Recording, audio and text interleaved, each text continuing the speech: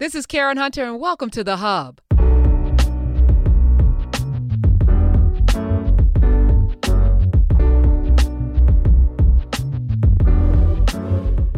So you're going to brush your teeth twice a day anyway. You might as well use the best toothbrush on the market. And Quip toothbrush is not the best because of how it looks. It looks great, by the way. It's a sexy toothbrush. It's great to travel with. But it's the best toothbrush because it was literally designed by a dentist and product designers. And they put a built-in timer in, 2-minute timer, because that's how long the dentist recommends you're supposed to brush your teeth. And every Quip comes with new brush heads every 3 months, delivered right to your door. Now they kicked it up a notch. They're even adding in floss with a pre-lined, pre-marked string to help you use just the right amount of floss, and toothpaste refills along with the brush head every 3 months, so your routine is always correct. 3 million people are using Quip, including me, and starting at $25, you go to getquip.com/KH right now, and your first refill is free, plus free shipping. Did I mention that? Nope. GetQuip, GetQuip.com/KH, and your first refill is free. Have you ever heard of Parkinson's law? Not Parkinson's, the disease that impacts far too many people, horrific disease. Parkinson's law. Well, I was reading this blog by a guy named Benjamin Hardy, and he mentioned Parkinson's law. And when I tell you what it is, you'll be like, of course, I've heard of this before.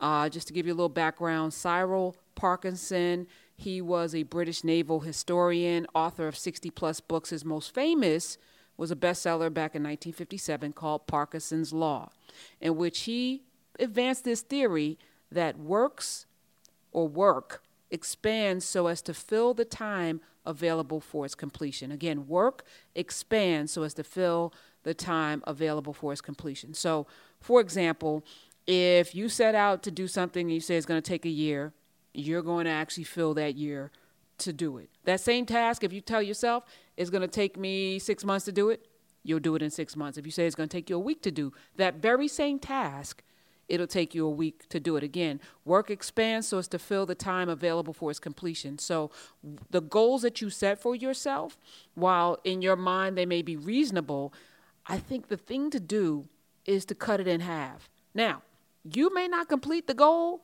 at the level that you want, but you will complete the goal. And actually, what I have found personally, that extra time that you give yourself doesn't make the project any better. So I knew about Parkinson's law even before I lived it out. I wrote my first book back in 1996. I Make My Own Rules. It was a book with LL Cool J. It was his memoir, and I was given 3 months to finish it. So I finished it in 3 months. That was my deadline that I got at St. Martin's Press. Now, I had no idea what a normal deadline was in publishing because I had never done a book before. My next book, my second book, was Ladies First with Queen Latifah. I did that book in 2 months. Again, I had no idea what a normal deadline was. I was a daily reporter at the New York Daily News, and so my deadlines were every day. So to give me 2 or 3 months to do a book was not anything that was unusual, especially given that I didn't know that in publishing, the average deadline that a writer got was between 12 and 18 months, a year and a half. So I look back now, had I gotten a year to do either one of those books, which were both bestsellers, New York Times bestsellers, would it have been better? I would say no.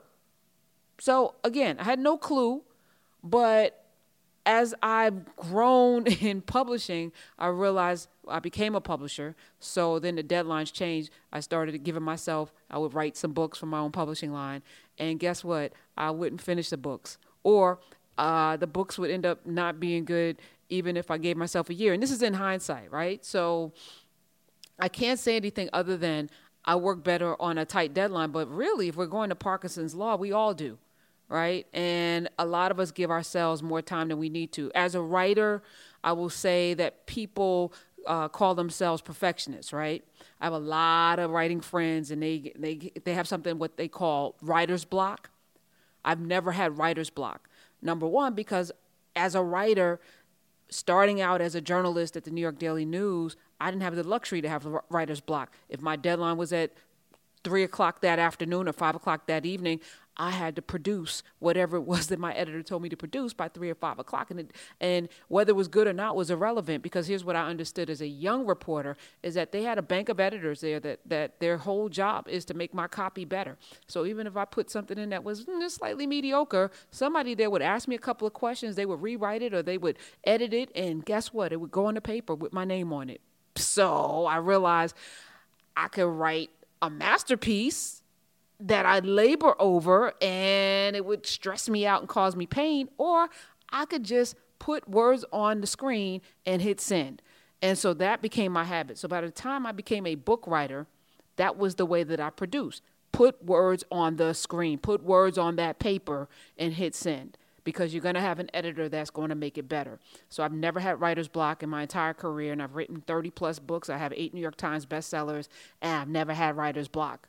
Now, that said, some of you out there believe yourselves to be perfectionists. I'm going to get back to that. And I think that is a mentality that that sets you up for failure. Because if you can't release a project because it's not perfect, if you're holding on to something because you can write that sentence better, listen, you can write that sentence better, but hit send first and then go back to it.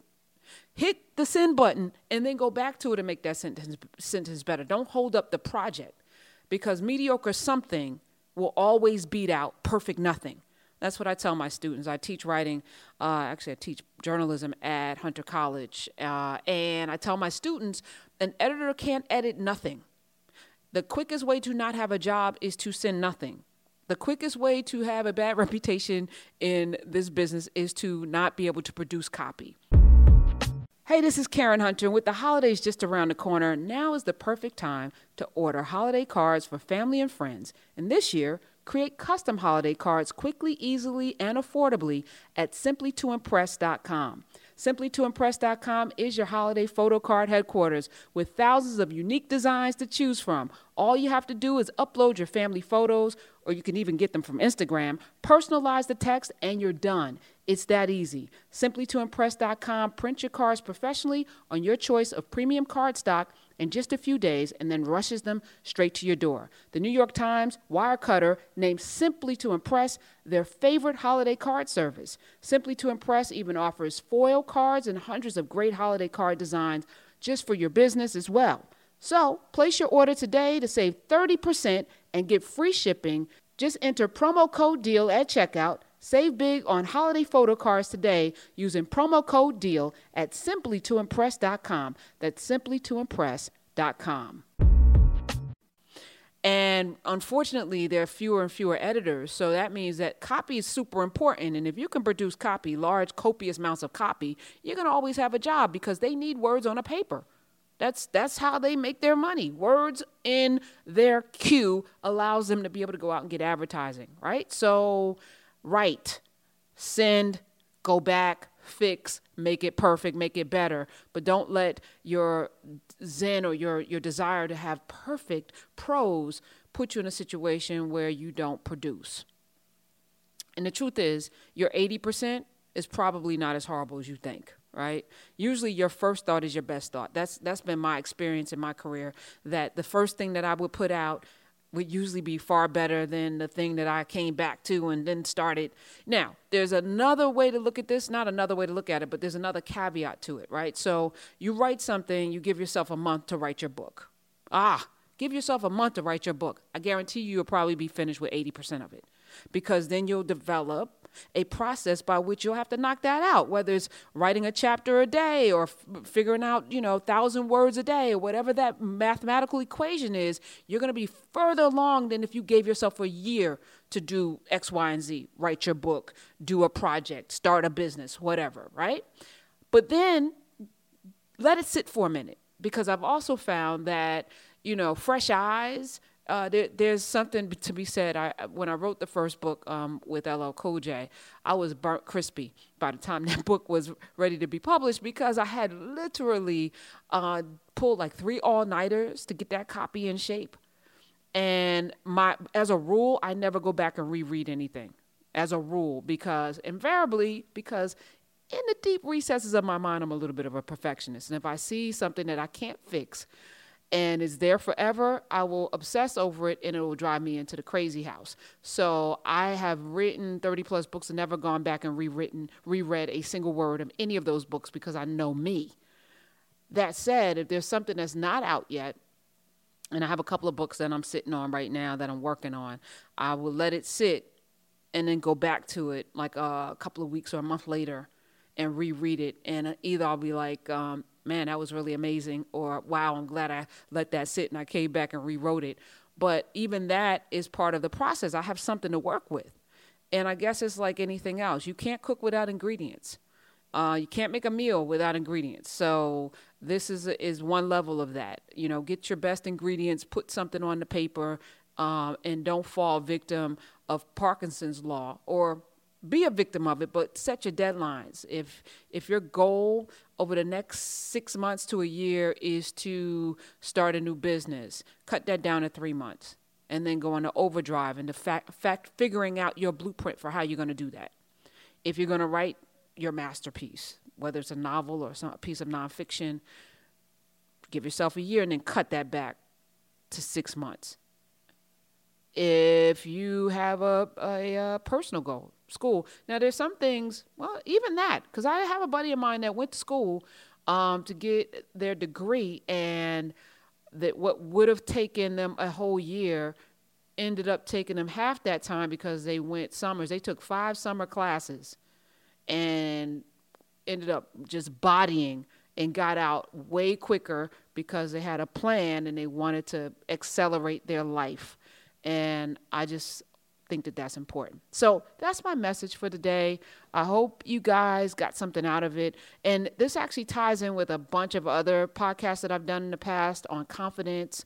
I know I had to do 1 or 2 on procrastination and on planning, on setting blueprints and things like that. So that's the message. And I appreciate everybody who's listening. I want you to go out and share this with 10 people that you know who have never heard of me before and have never listened to this podcast. I'd like you to share this podcast series to all 200 plus with the people in your life if you feel like it can edify them. And let me know what you think. You can follow me at Karen Hunter, at Karen Hunter, KarenHunter on Twitter. And I'd really like to hear what you have to say. Use the hashtag podcast so I can search for it and let me know. Okay, till next time.